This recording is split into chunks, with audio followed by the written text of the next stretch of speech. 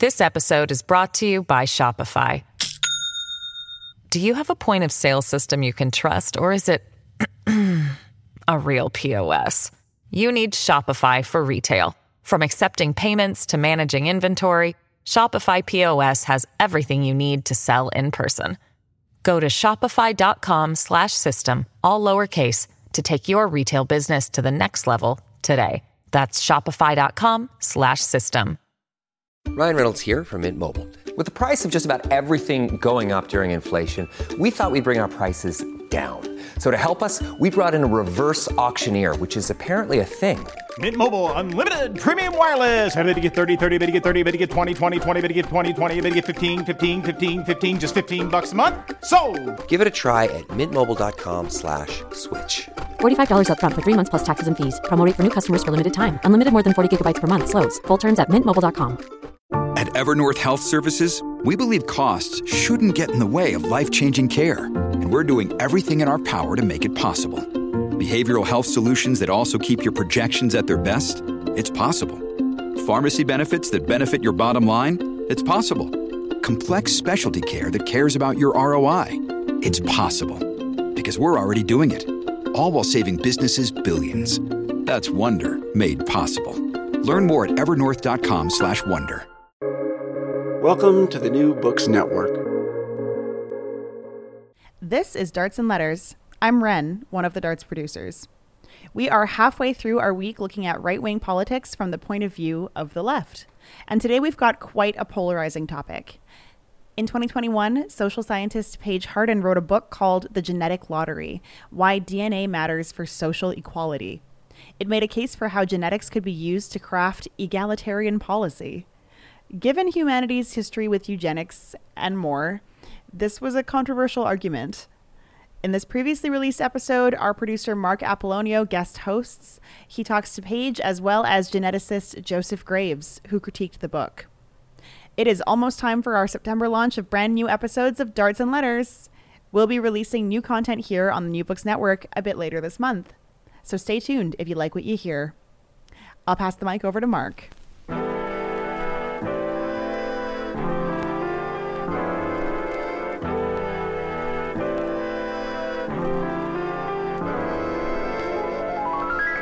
From Cited Media, this is Darts and Letters. I'm Mark Apollonio.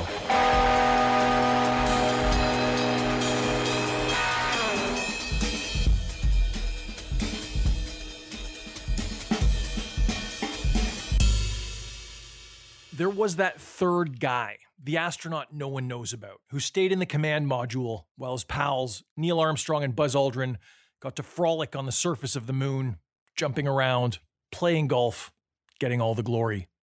I have no idea what his name is. Well, there was a similar guy in the world of evolutionary biology. Everyone knows Charles Darwin, but this other guy, Alfred Russel Wallace, he came up with an incredibly similar theory to Darwin at the exact same time. In fact, to not undermine each other's big moment, they joined forces and published the first ever paper on evolutionary theory together. They were BFFs, and just like me and my friends, they grew identical beards.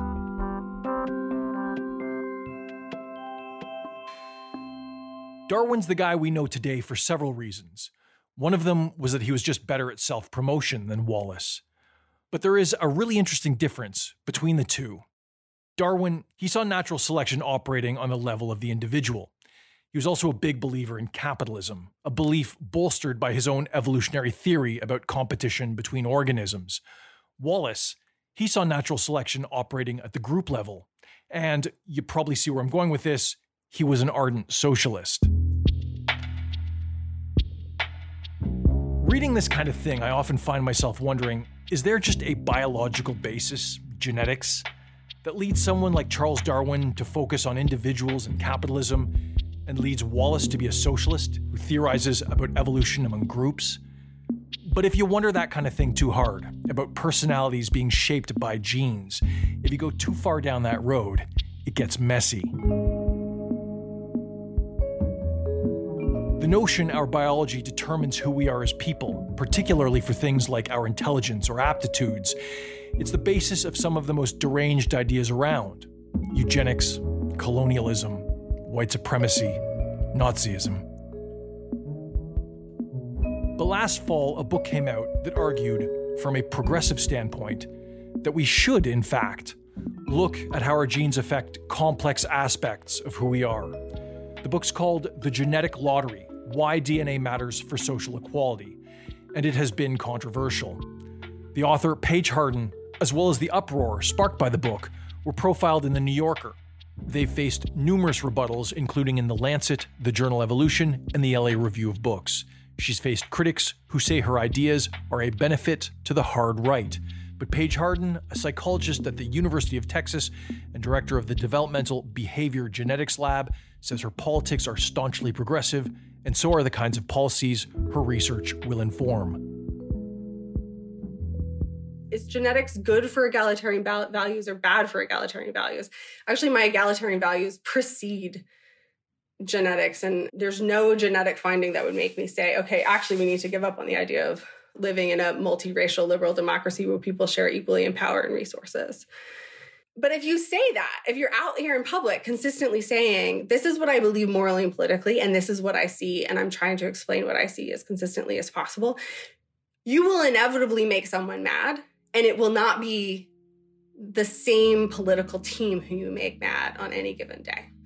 And that's because what we observe as is true about human development does not conform neatly to our current, past, or even probably our future political narratives about what we would like to be true about humans. It just doesn't work that way.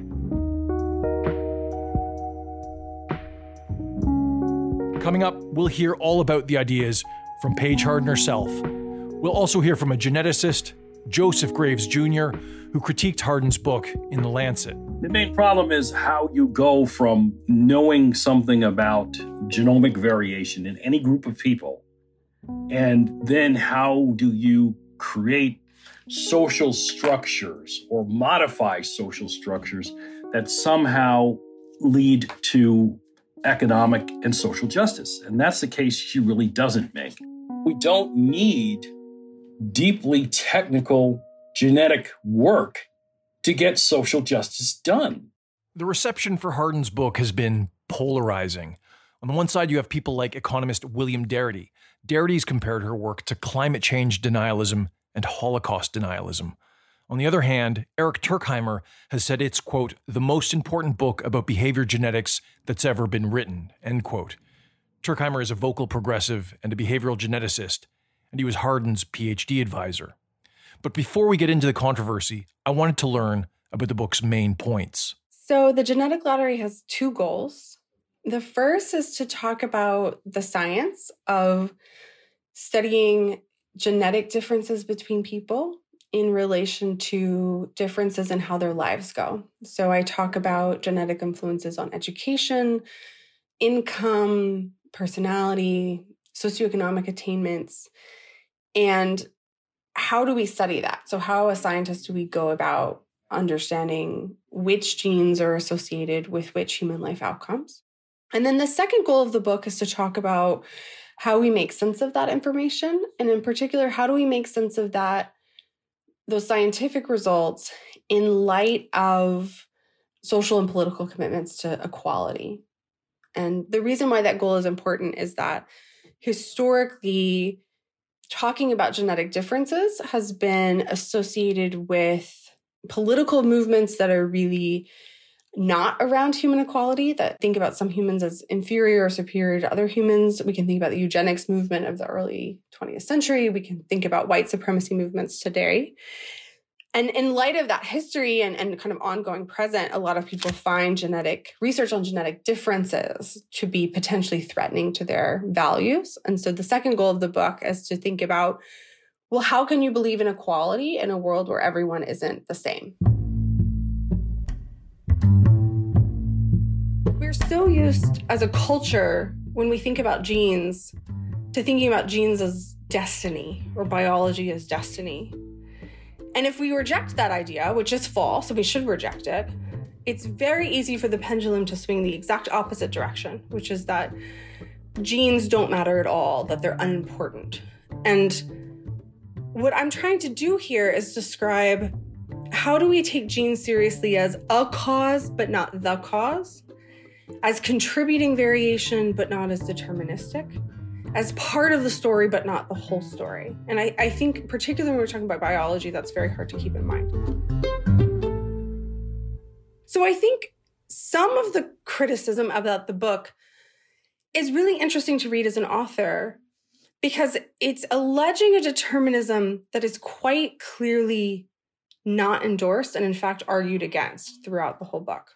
So I think we can be curious about that. What is it about the stickiness of the idea of genetic determinism or the perceived danger of genetic determinism that results in people still seeing it even when I'm describing quite clearly why we should not think of genes in a deterministic frame?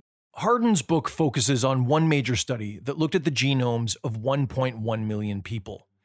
In this study, they were all white people. There are important technical reasons why studies like this focus on groups with similar ancestral backgrounds, but more broadly, there is a serious lack of diversity in genetic research. Hardin's critical of that issue, and we'll get back to it in a bit.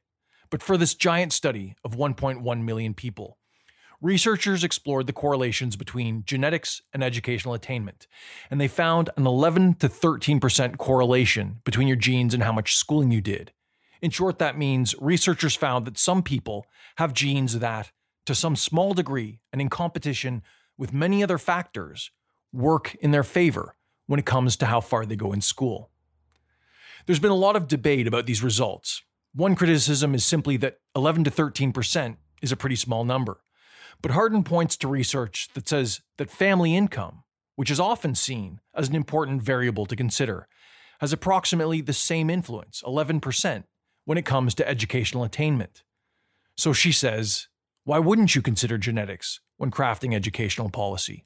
So when I say that genes should be involved in social policy, I don't think that that means that we should be assigning interventions or assigning children to educational contexts on the basis of their genome. And in fact, I was quite clear about that in the book.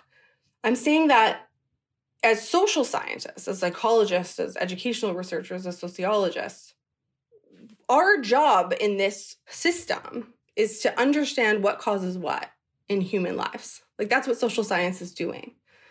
And part of the reason that we justify that, like why do we get taxpayer money? Why do we get, why are universities? Is that ultimately we think that understanding is helpful towards bringing about a world in which people are better off, right? Like the relationship between basic science and policy is complicated. I think there's a huge role for basic research where the policy implications are unclear. Knowledge is good for knowledge's sake. But also as a psychologist who studies children's lives, part of my responsibility is to understand, okay, well, kids from better off families do better in school. Why? Like, what are the mechanisms? What are the specific things that parents are doing? So I think that genes are relevant for social policy, not because we should be assigning social policies according to people's genotypes, but because genetics is a really fundamental part of understanding human development, and that doing good science is really fundamental towards ultimately designing better social policy. It's much more indirect than I think people immediately intuit from, from their viewings of Gattaca.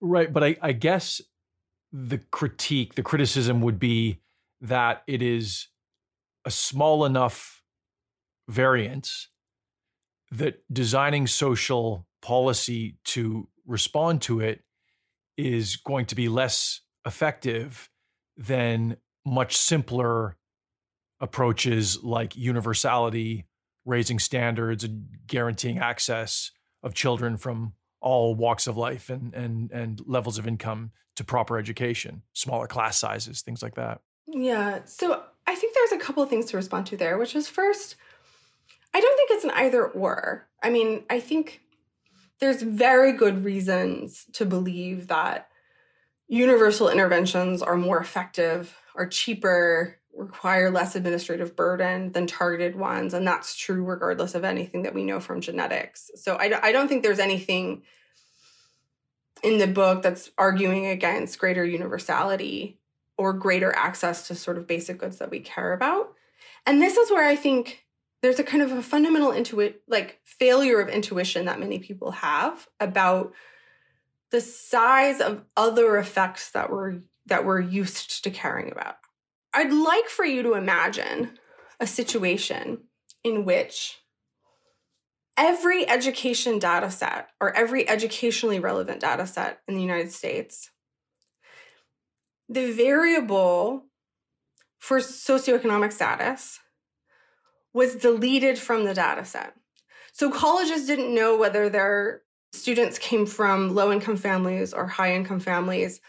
The Educational Testing Service and researchers that are making an effort to get rid of SAT didn't know whether SAT takers who got high scores were from high-income families versus low-income families.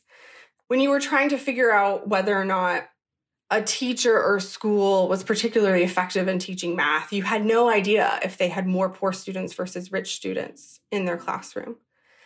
And I want you to think about how incredibly hampering that would be. That correlation is the same correlation as we get between a polygenic score and educational outcomes. You're saying the same correlation, relative size. You're saying they're relatively similar in size, right? Relative size, right? The correlation between family income and test scores is the same correlation as between a polygenic score and test scores. Paige Harden mentioned polygenic scores, or PGS. In large studies called genome-wide association studies, researchers map out differences in genomes across a big population. They quantify the differences they find in each genome by giving each one a score. It's polygenic score. For example, Paige Harden has been talking about this educational attainment study. Later, you'll hear it referred to as Lee et al., after its authors. In that study, someone whose genome was calculated to have a high polygenic score was found to have a statistically greater likelihood of going farther in school than someone with a low polygenic score. So for me, it's like, well, if paying attention to family income, given that magnitude of a correlation, is important enough that we would find the task of understanding education in America very, very difficult if that information disappeared.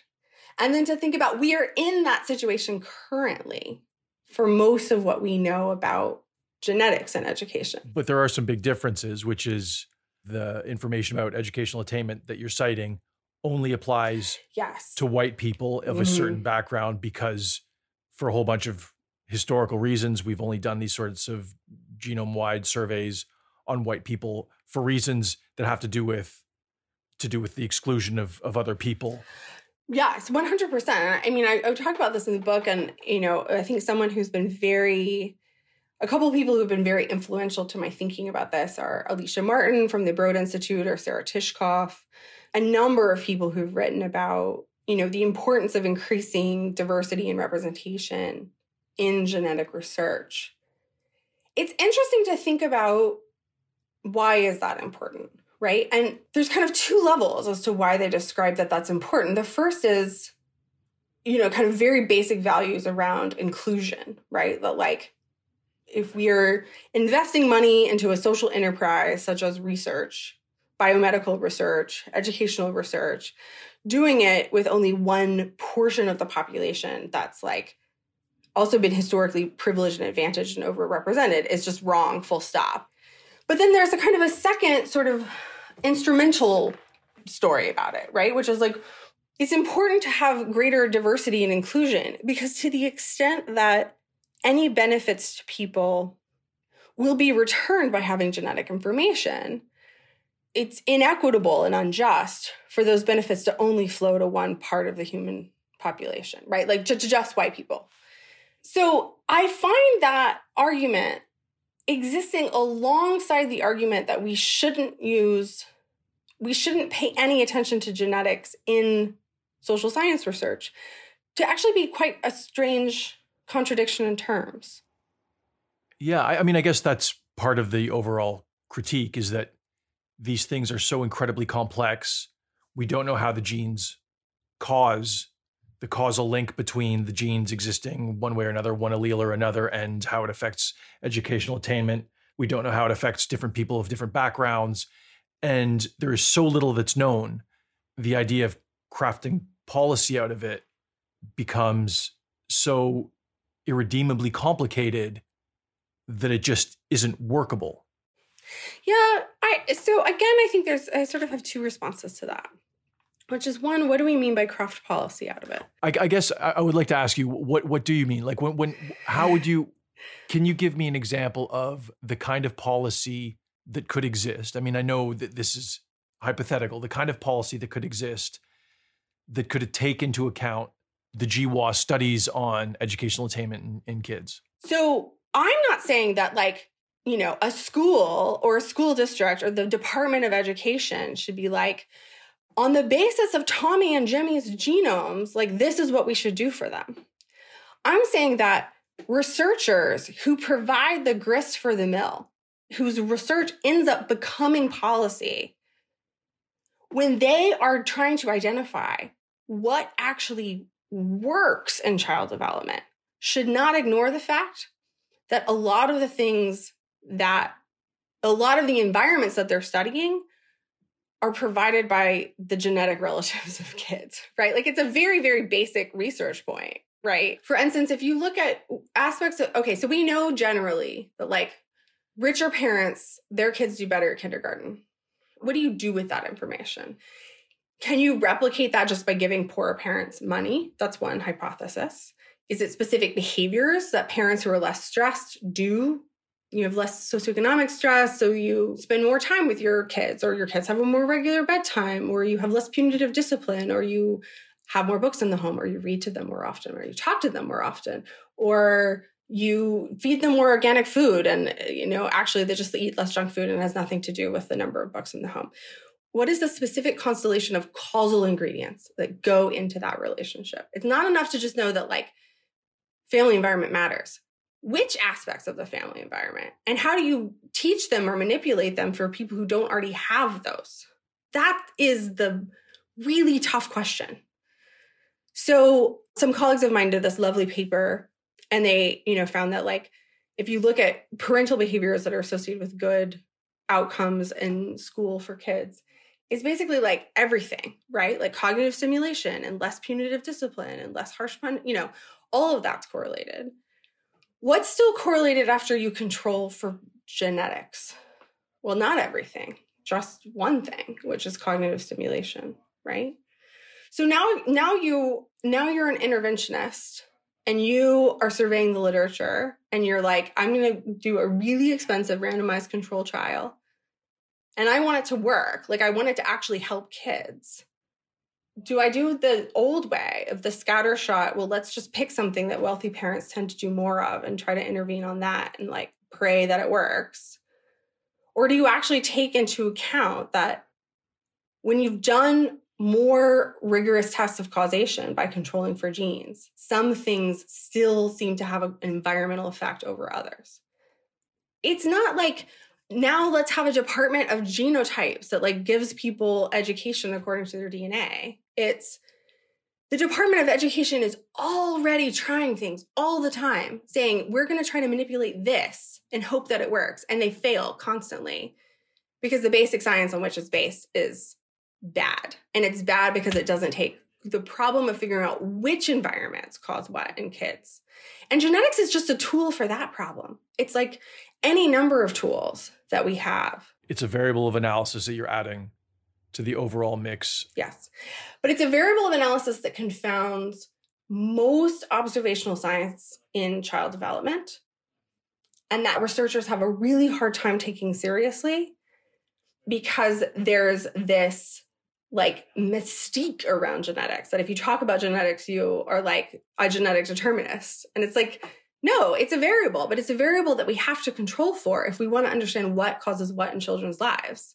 We're at where we're at. You have this array of critics. How do you lobby for what you just explained to me? How do you lobby for this idea that it's one variable among many? Well, so it's been really interesting to me, the response to the book, because I sort of feel like there's been two conversations happening, and one in public and one in private.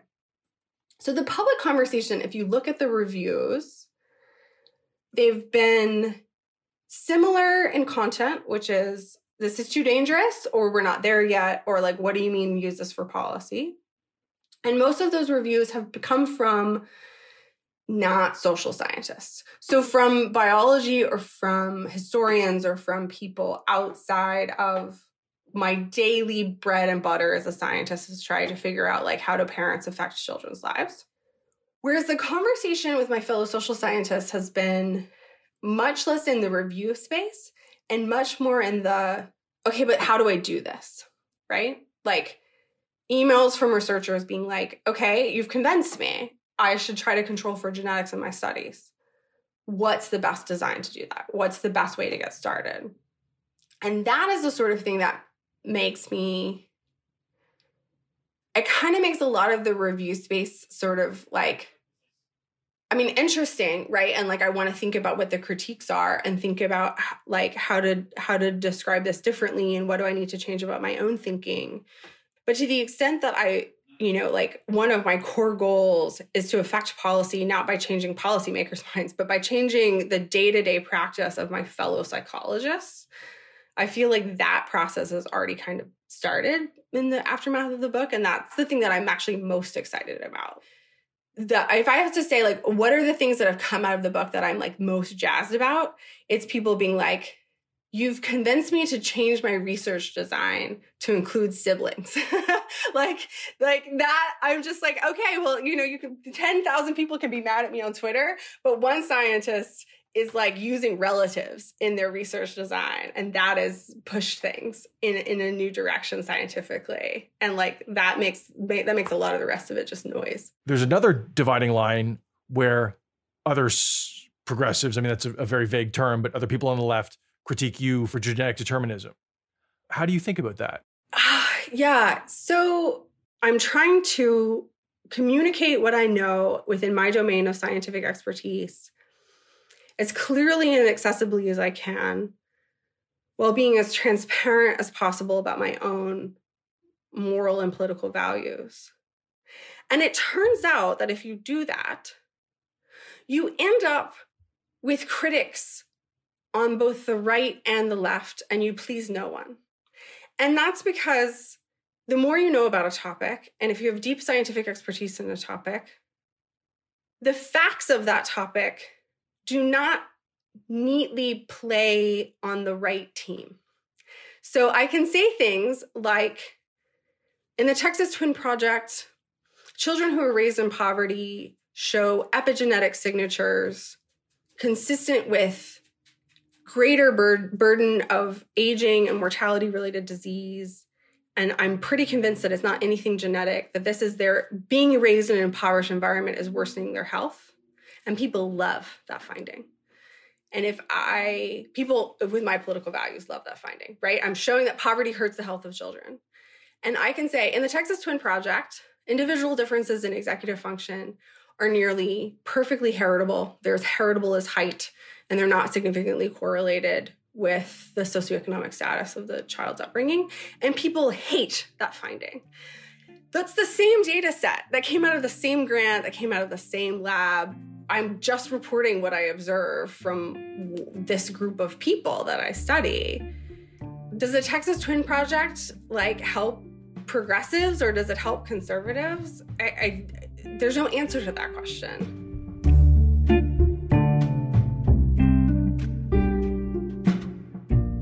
That was Paige Harden, author of The Genetic Lottery, Why DNA Matters for Social Equality. She is a psychology professor at the University of Texas and directs the Developmental Behavior Genetics Lab.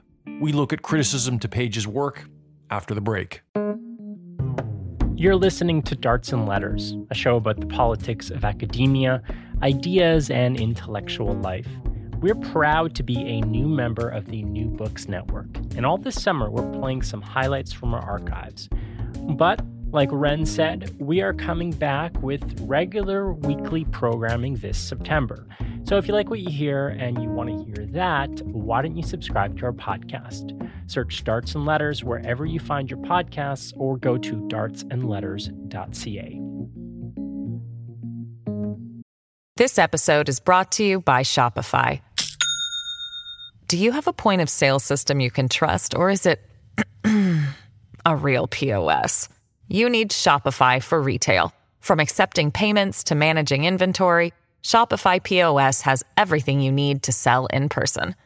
Go to shopify.com/system, all lowercase, to take your retail business to the next level today. That's shopify.com/system. This episode is brought to you by La Quinta by Wyndham. Your work can take you all over the place, like Texas. You've never been, but it's going to be great because you're staying at La Quinta by Wyndham. Their free Bright Side breakfast will give you energy for the day ahead. And after, you can unwind using their free high-speed Wi-Fi. Tonight, La Quinta. Tomorrow, you shine. Book your stay today at lq.com. Joseph Graves Jr. is a geneticist at North Carolina A&T State University, where, among other things, he researches the genetics of aging in fruit flies and bacteria. He has also authored several books on genetics and ideas of race, most recently, Racism, Not Race, Answers to Frequently Asked Questions, which he co-wrote with Alan H. Goodman. And he wrote a critique of Paige Harden's book that was published in the medical journal The Lancet earlier this year. The critique is titled, Does It Really Matter If You Win or Lose the Genetic Lottery? But before we get into Graves' views on Paige Harden's ideas, I want to delve a little into his personal story. Graves is the first ever African-American evolutionary geneticist. His experiences as a Black person in the U.S. and in the academy add to his scientific expertise when he weighs in on genetics and public policy. I grew up in a family that no one before had gone to college. I mean, my mother and father were born in Jim Crow South, where there was no orientation towards providing education for persons of African descent. Their lives were always at risk from lynch ropes. Okay, I grew up, in a working class neighborhood in Westfield, New Jersey. No one expected me to go to college. The educational system that I was exposed to was tracked by race and class. They didn't think that I had any potential at all until, a visiting student teacher saw me reading in the library. I was in third grade. All the other kids were reading books like Fun with Dick and Jane. And I was sitting there with a copy of Harold Lamb's book about the Crusades called Iron Men and Saints, which was a college level textbook. And all the other teachers thought that I did things like that because I couldn't read, so I was showing out. But this teacher sat down next to me and she said, "Little boy, what are you reading about?" And then I proceeded to tell her the story of the First Crusade and, why it was done and who my heroes were and what the results were, and she was flabbergasted. Next day, I was in all advanced classes. So it was that one interaction. It wasn't even an intervention. It was just a personal interaction. It was a personal interaction that started me, gave me the opportunity to be on the path. But of course, throughout one's academic career, I mean, there are a whole bunch of people who are your allies and also who are your enemies. And, I went into a field where many of the proponents of scientific racism were prominent features in that field. And spoke about my genetic inferiority in front of me and to my face. How did you handle that? Well, in some cases, I gave up. So, when I went to Oberlin College, I had an interest in astrophysics. And, I took a class in advanced mechanics and relativity. And it was really hard. I wasn't the only person who struggled through that class. I ended up getting a C+ in it. But on my final exam, scrawled in big red letters was, "You have no talent for physics. You should never take another physics class at this college." Now, there was one other African-American student in the class, and he also struggled in that class. And he also got the same red note. But we were the only two people in the class because other people got C+s too. None of them got the red notes about not having any talent for physics. Now, in his case, he went on to earn his PhD in physics. I went on to earn my PhD in evolutionary genetics, which is just as mathematical as physics is, but I had a very different experience in biology than I did in the physics department. What was the difference? The people in the biology department were supportive, which shows you how problematic this educational attainment metric is. For example, one of the educational attainment measures is highest math class taken. Well, why is that a measure of how smart you are? Why isn't it highest course in sociology? Why isn't it highest class in African American studies? Why is math chosen, a historically Eurocentric and European and East Asian dominated field? Why is that chosen as the metric of how smart you are? So I have real problems with the phenotype of educational attainment. What exactly does it mean?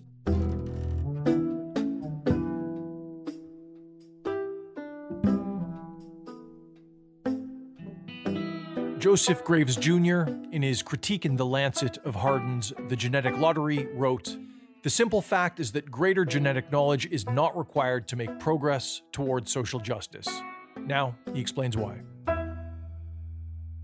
Let's say I sequence all the kids who go to kindergarten in the United States, and I can compute their polygenic scores. How does that allow me to make educational interventions that somehow give certain kids a greater chance for success, or give all kids a chance for success? I mean, other than, extreme phenotypes like people who are on the autism, schizophrenia spectrum, or other things like that, within the normal variation of human beings, exactly how does that, how do those polygenic scores allow me to come up with more effective means of educating those kids? It still comes down to the question of, what are you educating them for? We don't have a society that is premised on the notion of justice and equality. Our society is a capitalist society, which operates on the basis of competition and exclusion. So, the thing that she's talking about, even if it could be done, and I argue it really can't, because that the notion that polygenic scores are so deterministically predictive of outcoming phenotypes is not supported by people who do work on genotype-phenotype pathways in systems in which we can do experiments like I do and control environments like I do, and we still don't have the dramatic level of predictability that she seems to infer in her book. So, given that fact, I'm still left with, how does getting the genomic information for all these kids, how does that allow me to provide an educational system that maximizes each of their potential? It simply doesn't. Her response from my chat with her would be, we seek to know the impact of socioeconomic status on a child's potential for educational attainment. Of course, it's not deterministic, but it's a factor.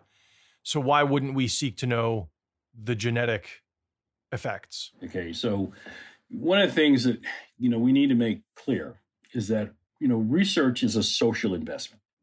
It's not free. Somebody pays for it. And generally, for the kind of research that she's talking about, that's paid for by the public, not by private corporations. And so if I'm going to invest my money into research, I'm going to invest it in research that actually allows me to make a difference, to make a change, to make the situation better. So in the case of genomic information, I do this research, I do all the sequencing, I identify the call SNPs out of the data, and I can say, there's certain groups of kids that have higher PGS predictive scores than others. So what do I do with that? Does that mean that I only offer advanced teaching tools to the kids who fall into the highest PGS scores? Because they're not that predictive. The work that she relies on, like the Leopold study, says that it's only 11 to 13% of variation in educational attainment. So that's saying that I have 11 to 13% chance of being right in the kids I pick using PGS scores. That means I have an 87% chance of being wrong. So why wouldn't I offer these advanced educational tools to all the kids?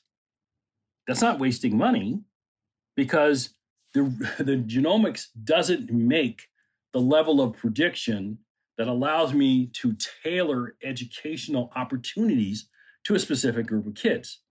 But now let's go back to the socioeconomic variable, okay, which he says, you can get 11% of the variation in socioeconomic outcomes.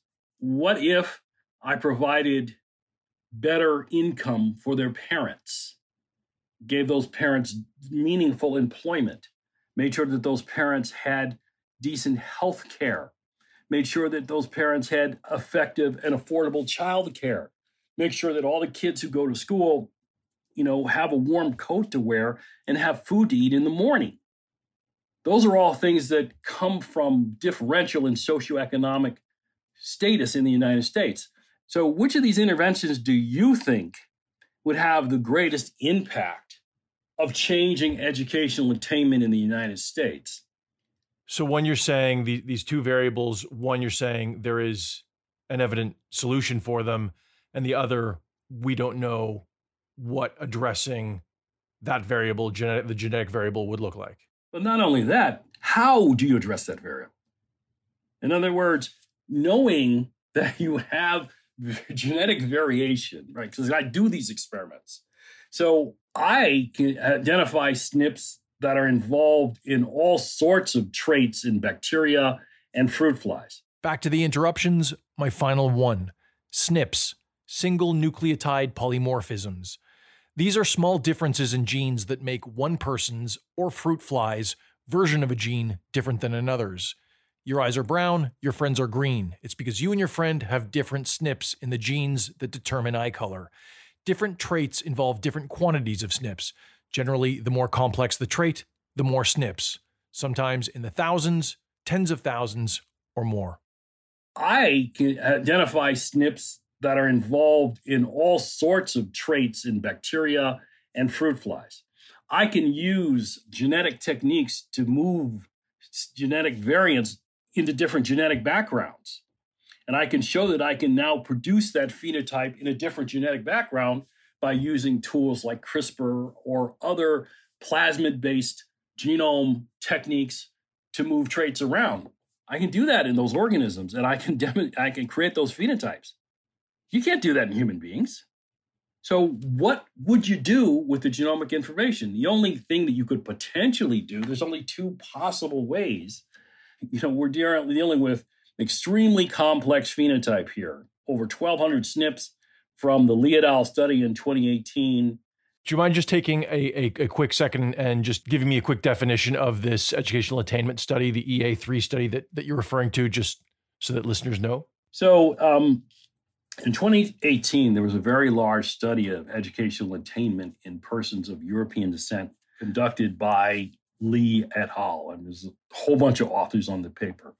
And basically what they found was there were 1,271 SNPs that reached the statistical level of significance with regard to contributing to the educational attainment phenotype. So it means that if you had a set of these SNPs, you did better in education compared to those who didn't have them. And of the same 1,271 SNPs coming out of that study, they also predicted 7 to 10% of cognitive performance measured by a set of IQ tests. Now, what that tells you is that whatever these phenotypes are, each individual genetic variant is only contributing a very small percentage of the variance in the outcome. So you'd have to change thousands of them to be able to change an individual's educational outcome. But how do you do that? And we don't know the mechanism of how this genetic variation alters educational attainment. Okay, and she sort of makes the assumption in her work that these are, good things, such as, people being smarter or harder working. It could just as easily be bad things, such as, the ability of people to be Machiavellian in social circumstances or to support the status quo or things like that, right? Mm-hmm. The ability to be, indoctrinated could easily explain how someone goes far in educational attainment. So we're dealing with a phenotype whose function we actually don't even understand. And then you show that the genomic contributions to it are extremely complicated. So the question is now, how would you use that information to help individuals become better at educational attainment? And there's no clear pathway, in part because you don't really understand the mechanisms. So, for example, I mean, if all these SNPs were in, specific genes that were highly expressed in neural tissue and it had something to do with, connectivity in the brain or the function of specific regions of the brain, but that's not the case at all. So not understanding the mechanisms of how the genome produces the phenotype and what the phenotypes actually are makes this entire intellectual program suspect. To you, what are the implications? What are the ways that we could intervene with that information? One way would be if you found a number of genetic markers that were active in specific pathways having to do with specific cognitive abilities, then you could alter those, and that would be pharmacological alteration. In other words, you'd give people drugs that made their brains work more effectively for a specific thing. Now, again, I don't think that that's a society that we want to make, and I certainly don't think that's a society that would be headed in the direction of greater social justice. It would be a society in which people who had the money to give their kids these pharmacological treatments, their kids would end up being in the top educational attainment category. And the people that didn't have the money to do that wouldn't have those treatments. So that's not social justice. And of course, the other way is classical eugenics. If you could identify these genetic markers, then, if you had a society that had a level of social control necessary to decide who marries who and who has children with who through generations, you could increase the frequency of homozygosity of these variants in these people, and they would, quote, theoretically get smarter. But we've seen where those kinds of interventions go. You write in your paper, the simple fact is that greater genetic knowledge is not required to make progress towards social justice. That's what you wrote in the Lancet critique of her piece. Can genetics be used for social justice? It could be, but one has to come up with mechanisms by which genetics would be used.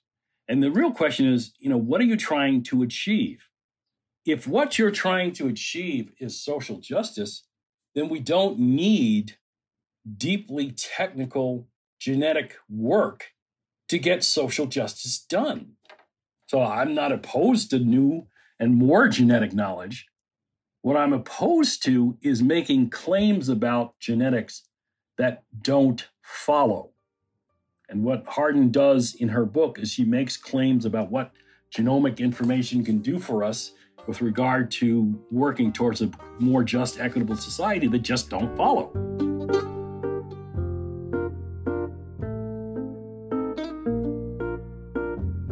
That was Joseph Graves Jr.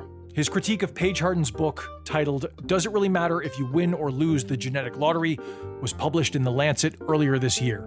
Graves's forthcoming book, A Voice in the Wilderness, a pioneering biologist explains how evolution can help us solve our biggest problems, comes out next fall.